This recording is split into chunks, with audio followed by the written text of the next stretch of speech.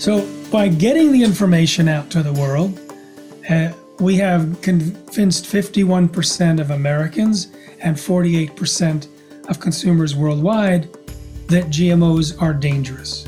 And many of those people are seeking non-GMO and ideally organic foods.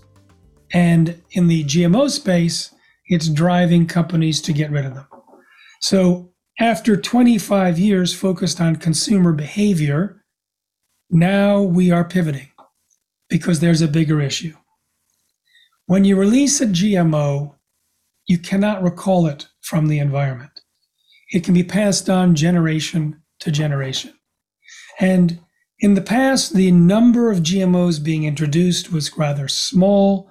There's about a dozen, or maybe 13 or 14 GMO crops now, depending on with some of the new approvals in other countries have been released yet.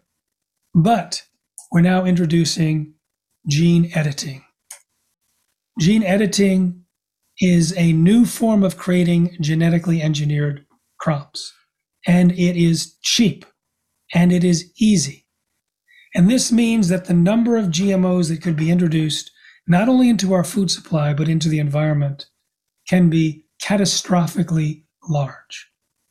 Now, one thing about GMOs, including gene editing, is that it's prone to side effects. The most common result of genetic engineering is side effects. Now, the biotech industry wants to pretend that its new gene editing is safe and predictable and just like breeding. And they've convinced governments, in some cases, to turn a blind eye. But I'm going to share with you the real truth about gene editing. I'm going to describe 7 things that can go wrong. You'll see scissors on the screen. Gene editing, like for CRISPR, has 2 components. It has a genetic molecular scissors, and it has a guide that looks for a match along the genome. When it finds a match, the scissors can cut.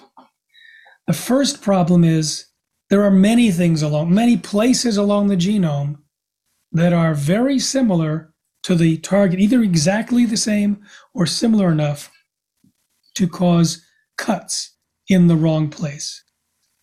You can have hundreds of cuts up and down the genome from this process, and that means you are making changes that were not part of your predicted model throughout the genome.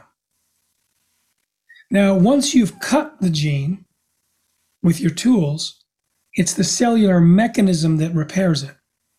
And you have no control as a scientist over how it's connected. You hope it's connected in a certain way, but it can cause deletions and additions and scrambled genetic information, reversed. It can cause all sorts of problems in the repair. So you'll see on the screen a little red section. That's kind of a Pandora's box as to what it's actually going to be, and it's outside the control of the scientists. Now, sometimes, in the case of something called chromothripsis, the gene editing shatters the chromosome, which when it gets reformed through the genetic repair, it can be completely scrambled.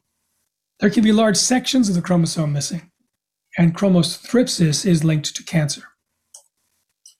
Now, when they gene edited mice, they inadvertently put in genes from cows and goats.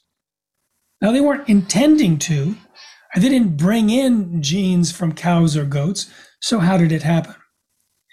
The serum that's used in the petri dish to house the genome of the mouse they were working on, the serum was from goats or cows.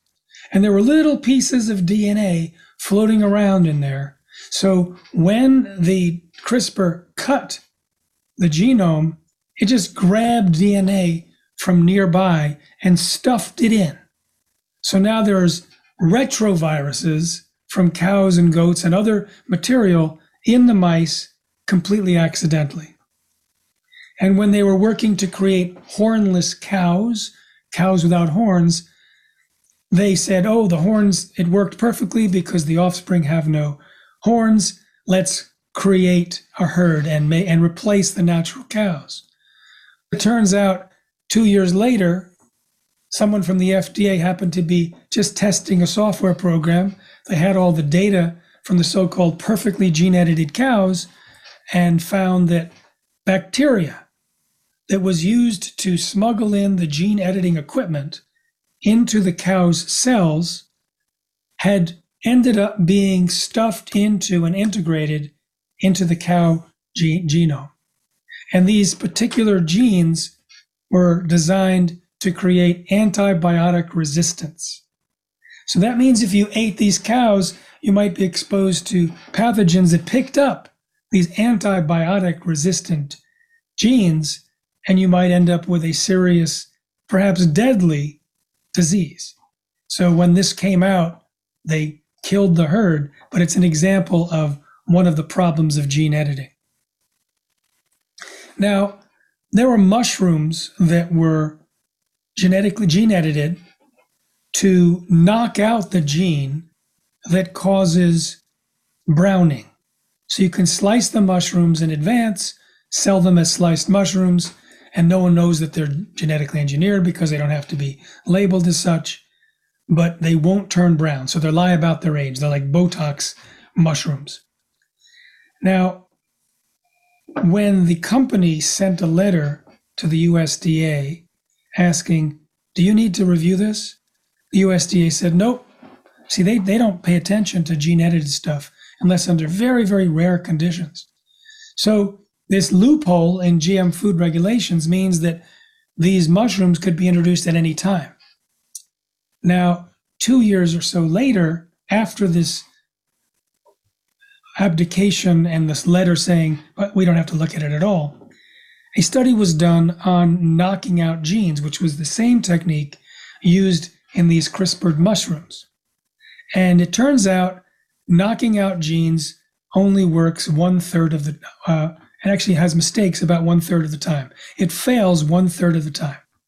And in some of those cases, the genes that are supposed to be knocked out continue to produce proteins that are truncated, that are not the full protein.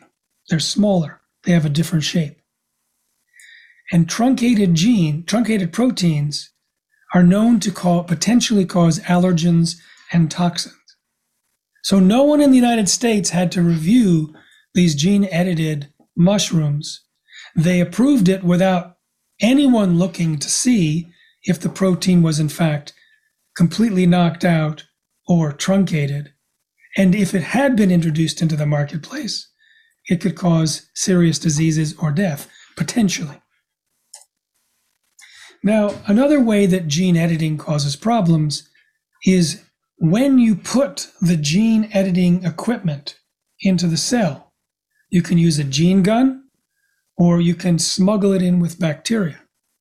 That process creates insertion mutations throughout the genome.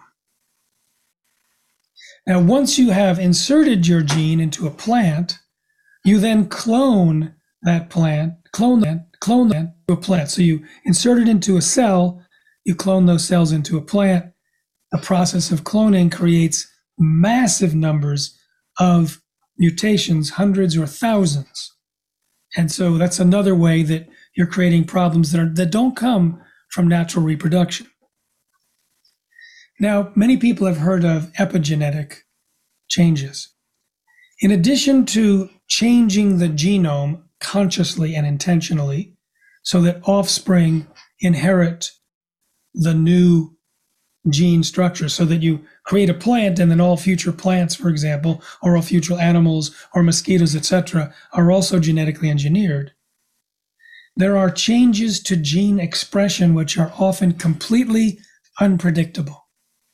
And these too can be passed down from generation to generation. So you can turn on a silence gene, you can increase an allergen, a carcinogen, a toxin, inadvertently in your gene-edited organism, and their offspring and their offspring and their offspring will have the same unpredicted change. And this was tested in mice, and that inherited epigenetic change lasted for 10 generations. That's when they stopped checking. So it could be far more than that. When a letter in Nature described the results of CRISPR gene editing of a human embryo, they described it in the title of their letter as chromosomal mayhem. Massive deletions, missing chromosomes, insertions. It was a complete disaster. And when you're thinking about human gene therapy or genetically engineering humans, the scientists pay very careful attention to the sequences that they create through gene editing. But in agricultural biotechnology, they typically ignore the sequence of the genes. They ignore changing expressions of other genes through epigenetic effects. They ignore protein, whether they're intact or not. All they want to know is if the agronomic trait that they're trying to get, make it Roundup resistance, make it so it doesn't turn brown. If that works, they'll put it on the market without doing the safety testing. And so the issue is it's an extremely dangerous practice. And yet industry has convinced so many governments to deregulate gene editing or certain categories of gene editing in the United States, Australia, the UK, Brazil, Argentina, Japan. They're putting pressure on the UK now, on the EU, and on Canada. And we need to stop this, because if you imagine how quick, cheap, and easy gene editing is, and how it's prone to side effects, and how once you release these GMOs into the environment, you cannot recall them, future generations will be at risk for our folly of replacing nature. This generation's mandate, now that we have a technology that can so easily redirect the streams of evolution for all time, we must protect all living beings and all future generations. It is the mandate of this generation, because we are the ones that are around when this technology has become available. It may have been totally inevitable that the technology was going to be in the hands of human beings, but it's in the hands of companies like Monsanto Bayer that have no regard for safety and humanity. And with the governments being convinced by groups like Monsanto Bayer, they now allow gene-edited kits on Amazon. Last I checked, it was $169. Now, if you spend $1,000 or $2,000, you'll have the ability to buy by mail order for the price of dinner a particular input to create yet a new gene-edited organism. So it will be used in biology, high school biology classes, college biology classes, home kits all over the world. Millions of gene-edited organisms could be introduced.